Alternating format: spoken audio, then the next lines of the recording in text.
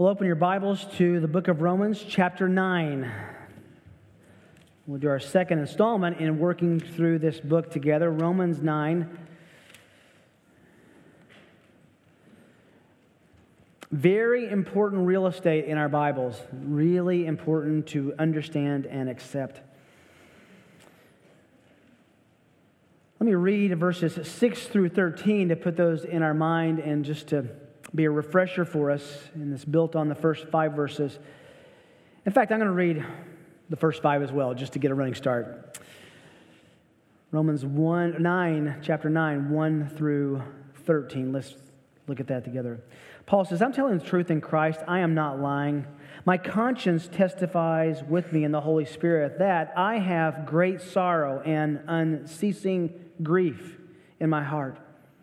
For I could wish that I myself were accursed, separated from Christ for the sake of my brethren, my kinsmen according to the flesh, who are Israelites, to whom belongs the adoption as sons, and the glory, and the covenants, and the giving of the law, and the temple service, and the promises, whose are the fathers, and from whom is the Christ according to the flesh, who is over all, God blessed forever. Amen. But it is not as though the word of God has failed.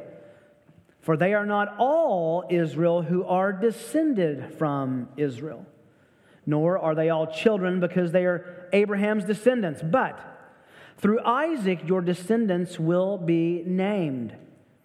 That is, it is not the children of the flesh who are children of God, but the children of the promise are regarded as descendants.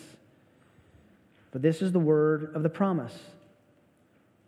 At this time I will come, and Sarah shall have a son. And not only this, but there was also Rebekah, who, when she had conceived twins by one man, our father Isaac, for though the twins were not yet born and had not done anything good or bad, so that God's purpose according to his choice would stand, not because of works, but because of him who calls, it was said to her, the older will serve the younger.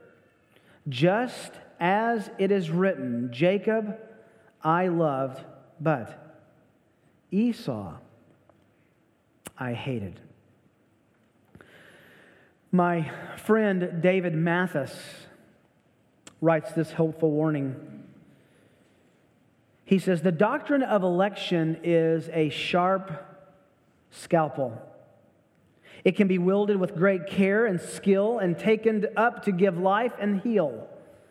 Or, in the hands of an untrained fanatic or detractor, it can be used to harm, to sever vital arteries, and to mutilate hurting people by spinning out untrue implications, end quote.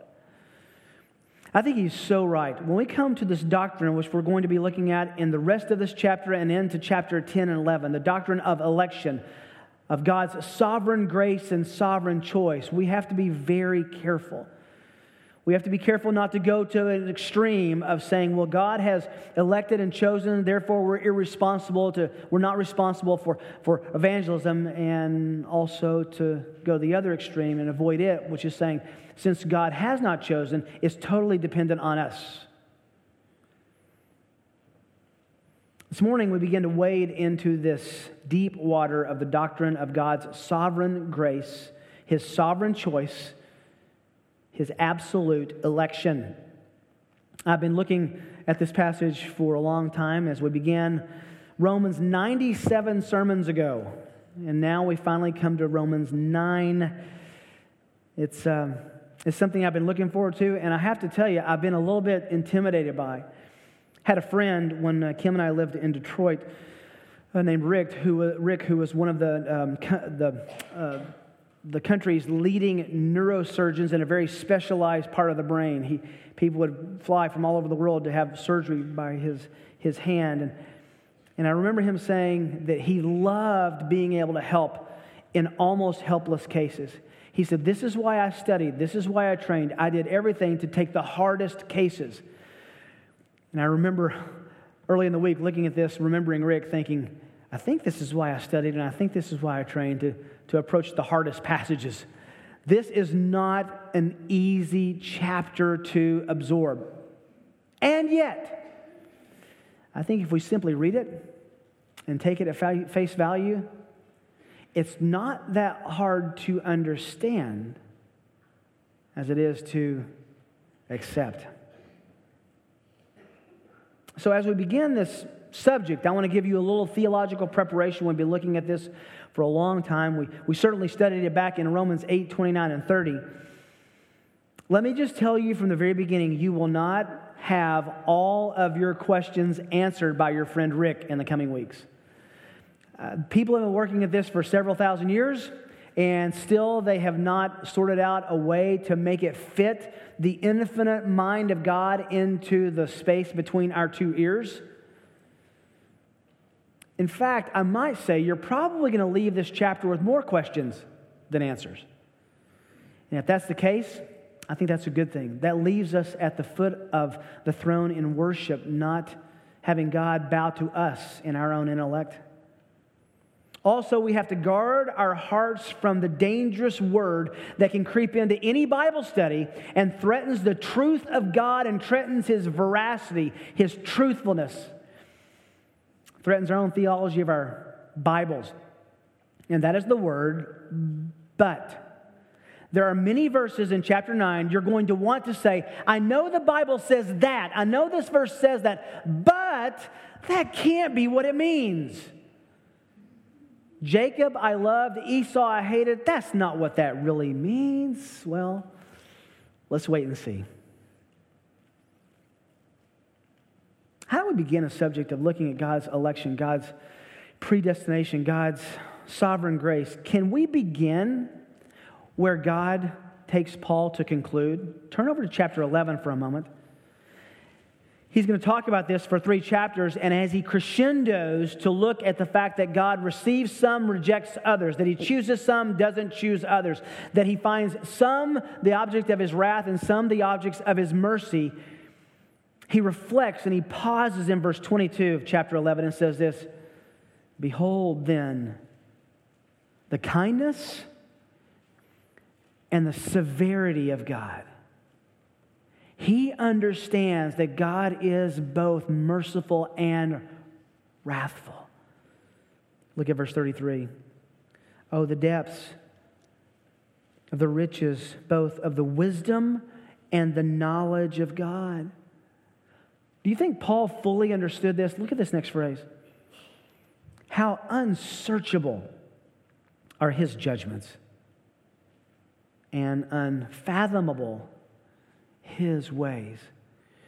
If the Apostle Paul, who penned this letter, can come to the conclusion of this subject and say, this, like Psalm 139, such knowledge is too wonderful for me, I can't contain it. If Paul concludes like that, I think we ought to begin like that and not expect that God is somehow going to solve all of our questions about divine election and human responsibility in just a few verses, in just a few weeks, and we'll walk out of church singing the praises of our pastor because he is so insightful. Not going to happen. So let's dive into this text together. We began our last study in verses 1 to 5 where Paul outlined the reality that Israel is now under the curses of the covenant. God said, if you honor and obey me, if you'll follow my lead, I will bless you. If you don't, certain curses will follow. That's where we find Israel right now. In the past, they've enjoyed these blessings of the covenant. Verses 3 to 5 talk about those blessings, but in the first 2 verses, Paul says, no, but you're also as Israel, as a nation, is under the curse of God as those who rejected the Messiah. In a few weeks, we'll look at that great illustration Jesus gives where He comes by. Remember, He curses the fig tree. They come back by the next day. The fig tree is withered. He says this is a picture of the nation of Israel because they've cursed the Messiah. They have rejected Him. And so they're as a nation, under a messianic curse. Now we come to this section in verses 6 to 29, which follows this explanation to provide critical understanding and exploration and explanation of what that means, especially as it relates to God and His credibility. Here's the simple issue. We talked about it last time. If God promised to love and bless Israel, and He did over and over and over, but they are now being cursed by God, while at the same time God is pouring out His blessing on this new group called Christians, it raises the question, is God faithful and is God fair? So here in this next paragraph, verses 6 to 29, he begins to give a defense against the charge he knows that some people are levying against him, that God has been, that Paul, they're saying, Paul, you're saying God has broken His promises to Israel. He's going to be unfaithful to that. I know that He meant something to them, but He means something different to the community of faith now and Christians. And this is why this whole section is so important. The credibility of God is at stake. If God made promises to Israel that He is now saying, I'm not going to keep, or I didn't mean that, or I'm changing that, what assurance do you and I have that the promise He made to us, that He'll keep and serve and love us, will be kept by His sovereign choice? This is the credibility of God. Paul understands what's at stake. The charge is, well, if God said it, if God gave us in His Word these certain and clear promises, and yet He's not going to fulfill them, then it looks like God's Word has failed. It's gotten off track. So, we're going to look at this passage together and break it down by finding two ways to understand that God's Word to Israel has not failed. Two ways for understanding, to understand this fact, that God's Word to Israel has not failed. And you might say, well, why does that matter to me? It matters exponentially to you and me because it's the credibility of God. First way to understand God's Word to Israel has not failed is by isolating the promise of God. Number one, isolate the promise of God. Look at verse 6. But it is not as though the Word of God has failed. That word failed is a very interesting Greek word. It means of a ship that's run up on a coral reef, of a ship that's come into a wreck. Our understanding that God's Word might have shipwrecked, not gotten to its intended destination. How could it happen that possibly the Word of God might fail that He gave to the Jews, to Israel? Well, in the context, it's the idea that the promises made to Abraham, then to Isaac, then to Jacob, as we'll see in a moment, might not come to pass. You say, what do you mean? Promises like this, that the seed or descendants of Abraham, Isaac, and Jacob, which would be the Jews, which would be Israel, that they would not be blessed. Now they're under a curse. Maybe God's done with Israel. Or the promise that Yahweh would be their God forever. He would woo them in as a mother hen does her chicks. Maybe that won't happen. Or that the Jews, the Israelites, would not possess the land of Palestine. Maybe God didn't mean that. Maybe He's changed that. And He doesn't mean the literal land of Israel. Maybe He just means the spiritual nature of the earth. I had someone tell me that one time. In fact, he told me that today that God had rephrased the promise to Israel in the land, very clear borders of this land that He was going to give them. He changed that in Matthew 5 when He said, the meek shall inherit the earth. So now He's just morphed that into us and the earth, not Israel and that land. Creative. Or the promise that the line of David would be perpetually royal, or a perpetual royalty on the earth in the Messiah who would come from David's loins. Or that there will be a great and glorious future for Israel. Do you believe that? Do you believe God is done with the Jews? Has He really changed and turned His back on those promises, or morphed and changed and said, I know it sounded like I meant this, but I really didn't mean that? Isaiah 66 verse 22. Just as the new heavens and the new earth which I make will endure before me forever, declares the Lord, so you, Israel, so you and your offspring and your name will endure. If God made these promises and now He's turned His love and His attention to those who have placed their faith in Jesus, what happens to the promises to the Jews? What happens to the promises to Israel? Paul understands the question in the people's mind is, well, has God's word failed? Did He not really mean what He said? Understand the implications. If that's the case in the Old Testament, what's to keep us from concluding that's the case in the New Testament? Paul's answer provides an important theological understanding that every Christian must come to grips with. How do we understand that? How do we understand that God's word hasn't failed? Look in the middle of verse 6. Here's his explanation. For, now we start isolating the inheritors and the recipients of this promise. For they are not all Israel who are descended from Israel. Lest you not understand what he means, he rephrases it. He says, in other words, nor are they all children because they are Abraham's descendants. What he's saying is this is not an issue of genetics. This is not going down to the doctor and getting a test of your blood to see if you have Jewish blood running through your veins, and if so, then you're a child or a son of God. That's not what he's saying. He's saying that's exactly the opposite of the case. Not everyone who is a son physiologically of Abraham is true Israel. What's he talking about?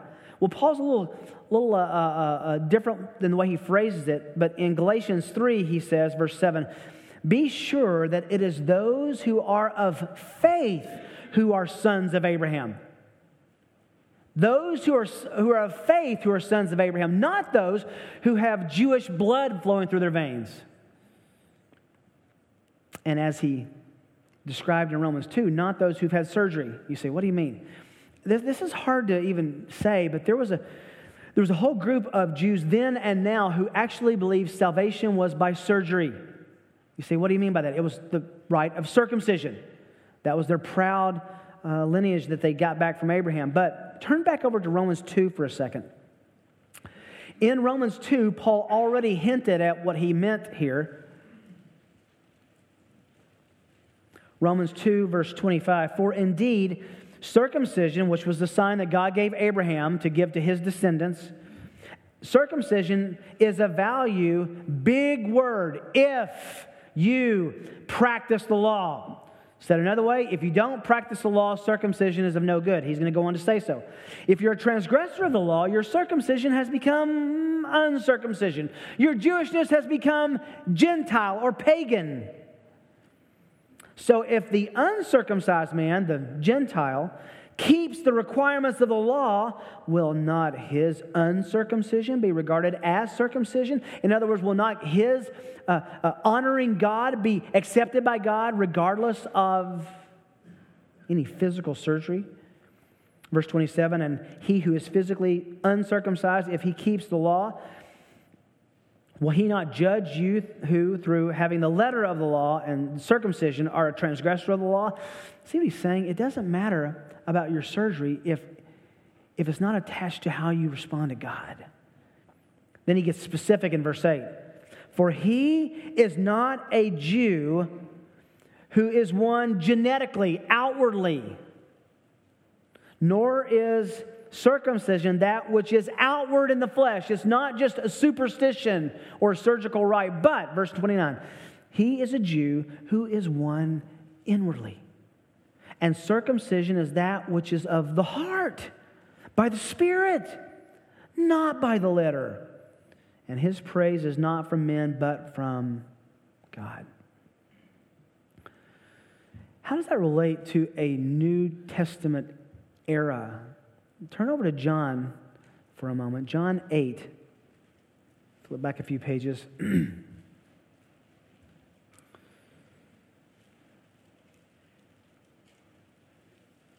In John 8, Jesus was talking about this very issue of people who were saying, look, because we're descendants of Abraham, that makes us special in the eyes of God. Now that did if you would follow Abraham, as we'll see. But not just because you have a genetic linkage to Abraham, not just because you're a descendant. John 8:37, Jesus says, I know that you are Abraham's descendants, same issue that Paul raises, yet you seek to kill me because my word has no place in you. Can you believe this? You are Abraham's descendants who received the promise that through Abraham's seed I would come into being, and you want to kill me? I speak the things which I have seen with my Father, and therefore you also do the things which you have heard from your father? He's speaking tongue-in-cheek here. They answered and said to him, Abraham is our father. And Jesus says to them, this is what Paul says, not all Israel is Israel. If you are Abraham's children, do the deeds of Abraham. Be righteous. Pursue righteousness. But as it is, you're seeking to kill me, a man who has told you the truth, which I heard from God. This Abraham did not do. You are doing the deeds of your father, they said to him. We're not born in fornication. We have one Father, God. This is incredible. They're hearkening back to Jesus. Think of the reputation of Jesus. Up to this last year of his life, he is still carrying the reputation that his mother was pregnant out of wedlock. And they're still saying, you don't want to talk about fathers? We know who our father was. You don't know who yours was. Or if it was Joseph, maybe it was still born in fornication. You were born in fornication. We weren't. It's incredible. I find it interesting that Jesus doesn't even answer that accusation. It's just not even important to him. He said to them, but by the way, they say, God is our Father, in verse 41. He says, if God were your Father, you would love me. There it is. There's true Israel and false Israel. If God were your Father, you would love the Messiah, Jesus. For I proceeded forth and have come from God, for I have not even come on my own initiative, but he sent me. Why do you not understand what I'm saying? It is because you cannot hear my word. Listen to this. You want to talk about fathers, he says? Let's talk about fathers. You are of your father, the devil. And you want to do the desires of your father. Like what? He was a murderer from the beginning. They wanted to kill him. He does not stand on the truth because there's no truth in him. They weren't recognizing the truth that's in Jesus. Whenever he speaks, it's a lie. That's what they did about Christ. He speaks from his own nature. He is a liar and the father of lies. Watch the unfolding weeks after this conversation. They would invent lie after lie after lie about Jesus. What is he saying here? Spiritual privilege only takes you so far. William Newell, in his excellent commentary on Romans, says this: to regard spiritual privilege as spiritual reality is the very deadliest delusion. Let me say that again because it has great implications for those of us in the church. To regard spiritual privilege, being around God's Word, being in a good church, for the Jews having the law of God and having the temple, to regard spiritual privilege as spiritual reality is the very deadliest delusion. Many will say to me, Lord, Lord, didn't we? And he will say, depart from me, I never knew you.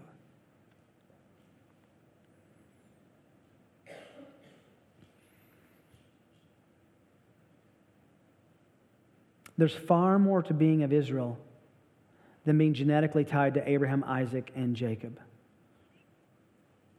To be a true Israelite, to be a true child of the promise, you honor the God of the promises. And that ultimately fulfilled itself, as Jesus said, in if you love God, you will, if God is your Father, rather, you will love me. Back to Romans 8. He gives a little footnote.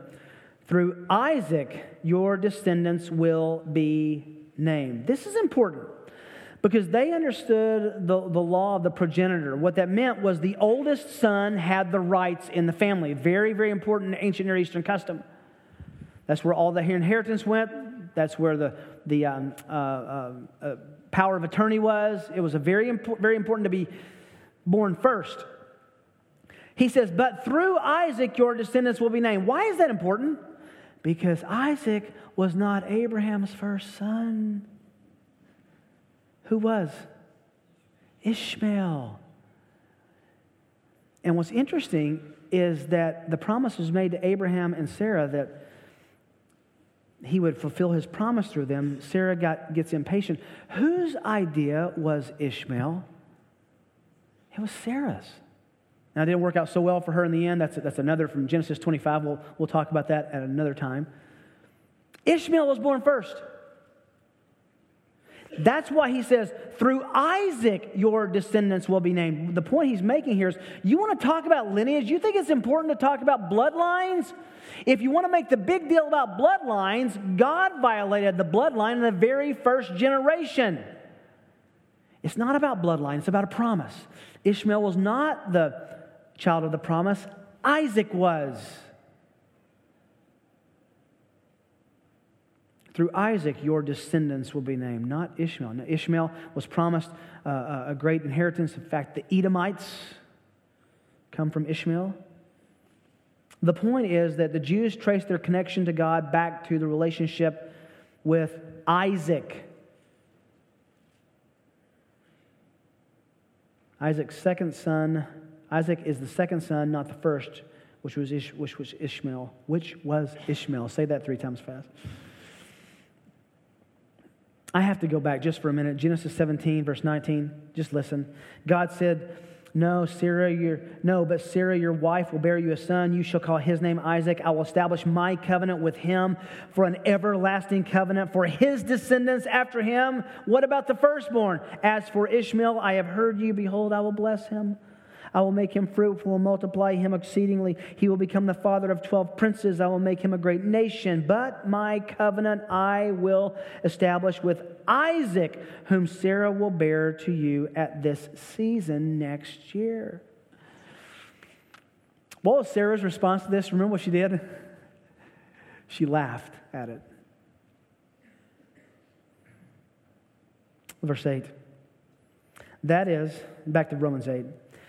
It is not the children of the flesh who are children of God, but the children of the promise who are regarded as descendants. Now we find out that the true descendants of Abraham are those who do the deeds of Abraham, obey God, follow him, trying to be righteous, responding to the righteousness given to them. Listen to how Paul told this to the Galatians. Galatians 3:29. If you belong to Christ, then you are Abraham's descendants. Heirs according to the, here's our word, promise. Not all ethnic Israel is spiritual Israel. We're going to find out in chapter 10, chapter 11. He actually takes us, those of us who are Gentile believers, and he grafts us as a plant into his work with the nation of Israel. What makes us children of Abraham? It's not having Jewish blood. It's believing God, specifically in the gospel. The point is that being born as an Israelite or a Jew doesn't mean that you're a believer. Not now, not ever did it mean that. Remember Deuteronomy 30, verse 6, moreover, the Lord your God will circumcise your heart and the heart of your descendants to love the Lord your God with all your heart, with all your soul, so that you may live. It started from the very beginning. It's all about loving, following, obeying God. Verse 9, for this is the word of the promise. At this time I will come next year, and Sarah shall have a son. He promised that Isaac would come, and Isaac did. But listen, Isaac didn't believe the promise. He was the child of the promise. So it's not that Isaac had this great faith in the promise. It's the fact that the promise was fulfilled through Isaac. Salvation does not come by birthright, nor by circumcision. It comes by grace through faith. That's been the first 8 chapters of the book of Romans. Isolate the promise of God. The promise of God was given to those who are true children of God by the promise, not by birthright. Number two, second way to understand that God's word to Israel has not failed. Number two, accept the choice of God. Accept the choice of God. Now, let me just say from the beginning, we're going to cover this very quickly, and we will have much more to say about it next week in reference to the next passage. But we have to connect it because verse 10 says, and not only this. It's an instant connection. But there was Rebekah also. Now we get to Abraham, Isaac, and Jacob. And you have the same thing happening with who's born first, the progenitor, and who's born second, and the child of the promise. Not only this, but there was Rebekah also when she had conceived twins by one man, our father Isaac. You remember the story? She's pregnant. She has two children, two boys. One comes out. Who comes first? Remember? Esau. And then came Jacob holding on to his ankle. Very graphic and detailed description of the birth. Now we get into the explanation. Verse 11. For though the twins, Esau and Jacob, were not yet born. This is important. They're in utero. And if that's not enough to describe their state, this is incredible what Paul goes on to say. They were not yet born and had not done anything bad or good, good or bad. Either one of those would have been a great descriptor, but he adds both to make sure we know this is before they even had choice.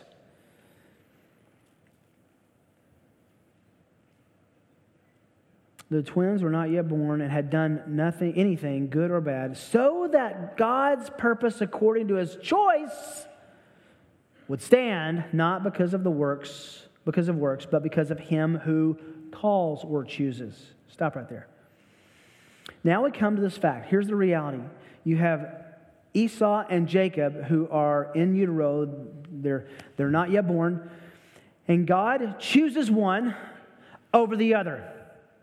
Not only does he choose one over the other, he chooses the one who's going to be born second. That's significant as well. Just like Isaac was born second.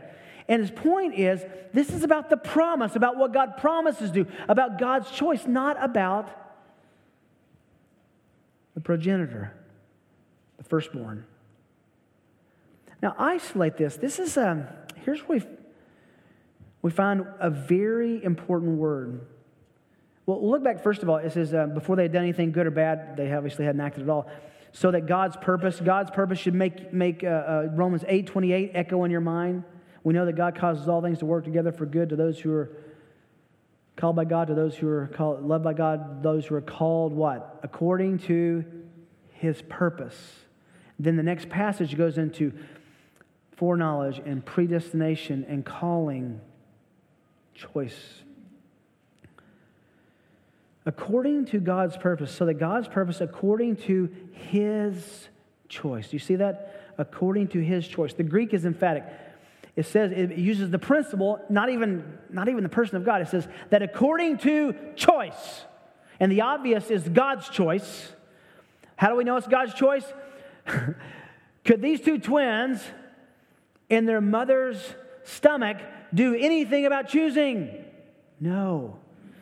God's choice. That's why the New American Standard supplies this, his choice. But it's literally according to choice, God's choice.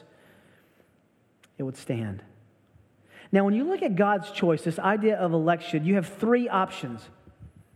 God either chose none, and no one will be saved. God chose all, and we're universalists, and everyone is saved. Or God chose some. Now think about that. That's a great discussion for you to have when you maybe at lunch with your kids who are asking questions about this. If it says that God had a choice, did he choose all? No. I don't think anyone would argue that there's the universalist argument that everyone is saved because they're so inherently good. But we also wouldn't say he chose none I believe in His Son, the Lord Jesus. It's remarkable. I can't believe. I know that I believe. So there's some that believe and some that don't, which means that some were chosen and some were not. This is divine election. This is predestination. This is the echo of Romans 8:29 and 29 and 30, which says, for those whom He foreknew, God foreknew, He predestined to become conformed to the image of His Son, so that He would be the firstborn among many brethren. And these whom He predestined, He called. Those whom He called, He justified. These whom He justified, He glorified. If you're going to understand the rest of chapter 9, you have to come to grips with God's choice in verse 11. What does it mean? Well, in this context, God made a choice between Jacob and Esau before they were born. Not only before they were born, before they made a decision to do good or evil, right or wrong. This was not based on anything they've done. That's the point. It wasn't based on anything they had done, but everything that God would do. Note also God's purpose is involved, as we said in 8:28. This is what He intended. Namely what?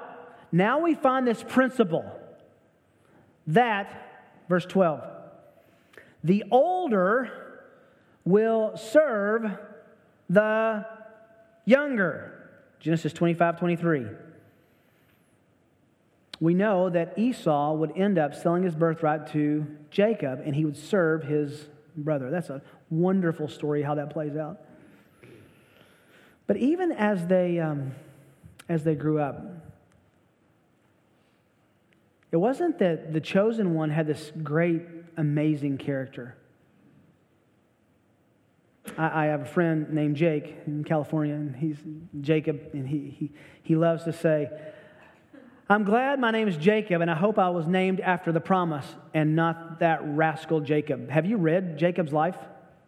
Is it some pillar of righteousness? I think not. You say, well, what does all this lead? Verse 13. Just as it is written, Malachi 1, Jacob I loved, but Esau I hated. A woman once said to Mr. Spurgeon, I cannot understand why God should say that He hated Esau. That, Mr. Spurgeon replied, is not my difficulty, madam. My trouble is to understand how God could love Jacob. I think he's right. What is this hatred of Esau? It's clearly described in Malachi 1 that Paul is quoting here. Malachi 1 verses 1 to 3. The oracle of the word of the Lord to Israel through Malachi. I have loved you, says the Lord. But you say, how have you loved us? Was not Esau Jacob's brother, declares the Lord? Yet I have loved Jacob, but I have hated Esau. And I've made his mountains a desolation and appointed his inheritance for the jackals of the wilderness. That's the Edomites that he was addressing. Now let's ask a quick question. What does this hatred mean? You have to try to divorce this idea of emotion from this. God's love is no more emotional in the way you and I understand love as His hatred is emotional as you and I understand hate. It's not ooey and gooey love, and it's not wretched and out of control hatred. It comes back to His choice. I grew up with a statement that I repeated often. Maybe you've repeated it often as well. That God loves the sinner and hates the sin. Is that true? Psalm 5, verse 5. The boastful shall not stand before your eyes.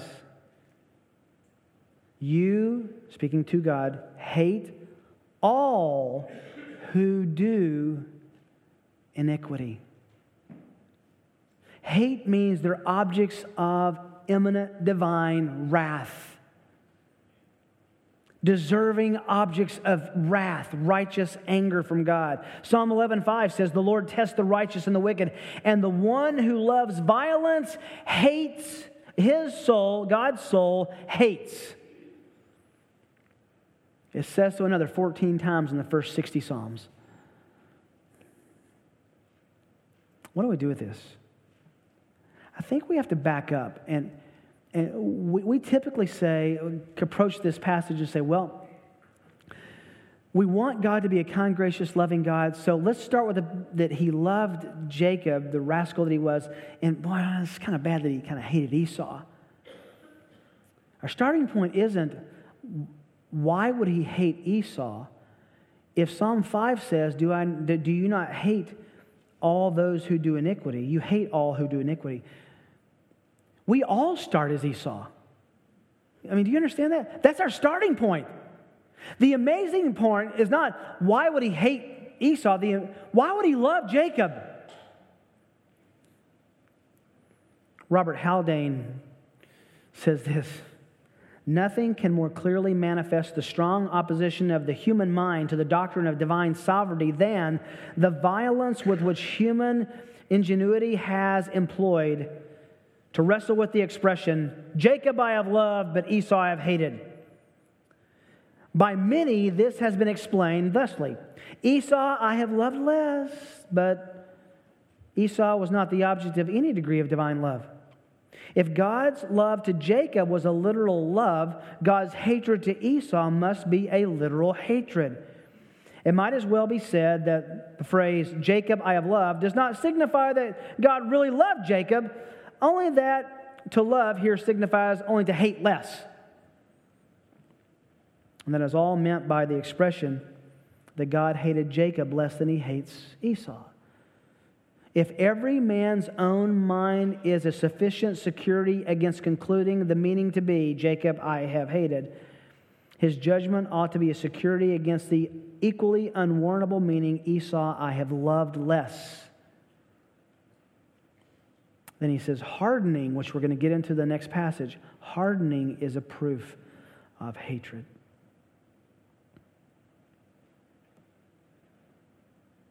Why did God love Jacob? Why would God love Jacob? It's the same question as why would he love Israel? Deuteronomy 7, verse 7 says this: the Lord did not set his love on you, nor choose you because you were more in number than any of the peoples, for actually you were the fewest of all peoples. But he set his love on you because the Lord loved you. You say, that's really no explanation at all. And you're right. Why did God love Israel? Because he loved them. And if you think that's hard, wait till next week. I'll have compassion on, guess who? The one I'll have compassion. Express loving kindness on, guess who? The one I'll have loving kindness toward. He doesn't provide an explanation. You know why? There is no explanation.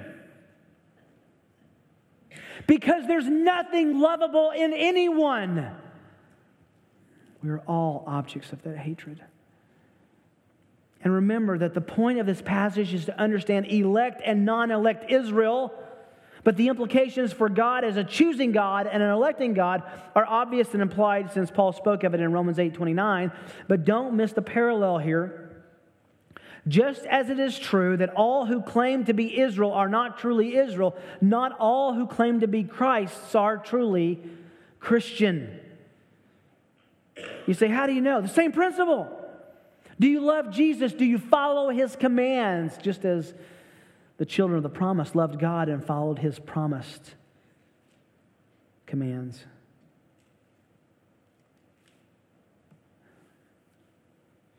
Now, if you're smart, and I know you are, and if you think, and I know you do, you hear this: he loved Jacob, he hated Esau. And that means love, blessed, hated, cursed, and that's what it means. And this choice was made before these two brothers were born, before they had done anything right or wrong, good or evil.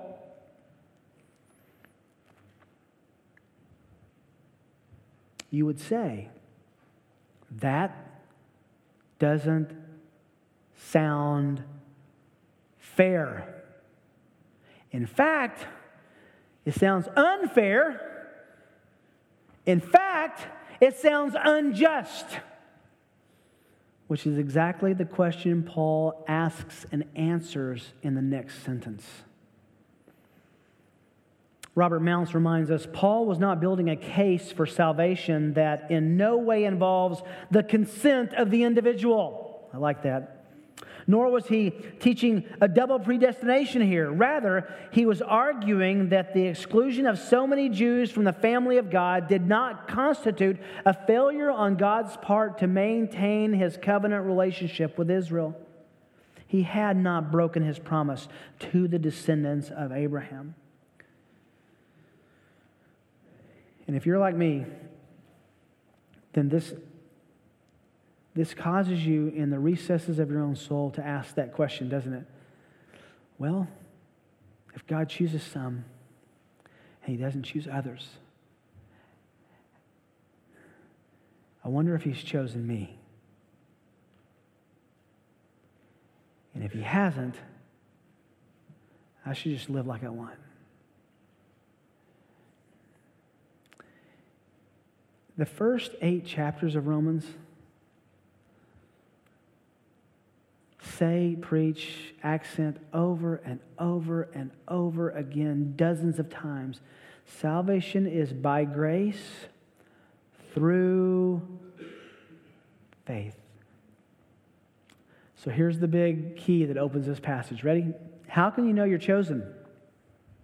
If you believe, if you have faith. And that faith, according to this passage, manifests itself in following, trusting, honoring, obeying God, not perfectly, but in some kind of progress. The goal from this passage, the takeaway is not, let me go make sure I was chosen. I know Peter says, be sure of your election. And then he says, you do so by living righteously, by obeying. The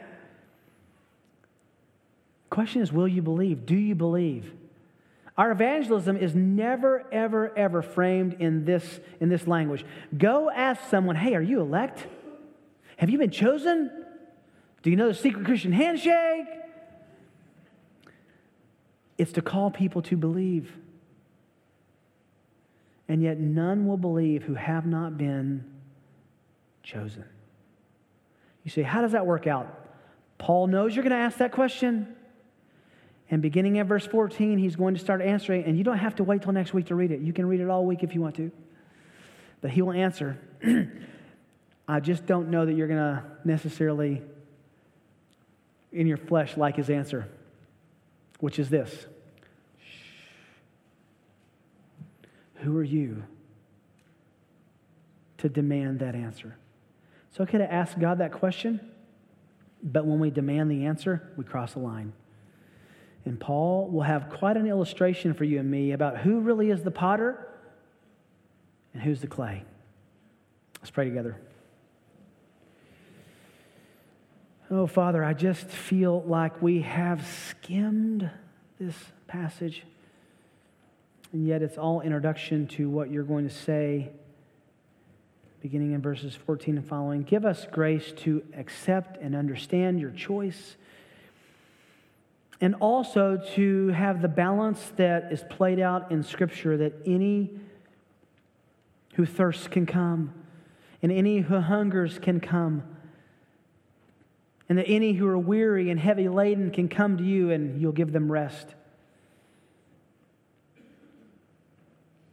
So give us a cautious heart to not fall into the extreme of some hyper-Calvinistic construct or the extreme of saying that you are not the chooser as you say you are. We have come up to a place in your word that we simply cannot fathom. It's too deep. So let us, cause us, grace us, enable us to believe that the secret things belong to you, but the things that you revealed belong to our understanding.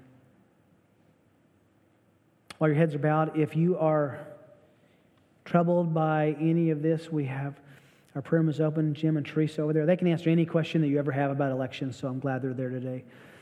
We'd love to pray with you, talk with you. I love saying I don't know because God does know. If you want to talk about how you can come into right relationship with God through Christ, please come and talk to us. How you might be a part of our church, we'd love to talk to you about that as well. Please come. And now, Lord, dismiss us with curious wonder and not demanding questions. You are God, and we are not. Thank you for our access to you in Jesus. Amen.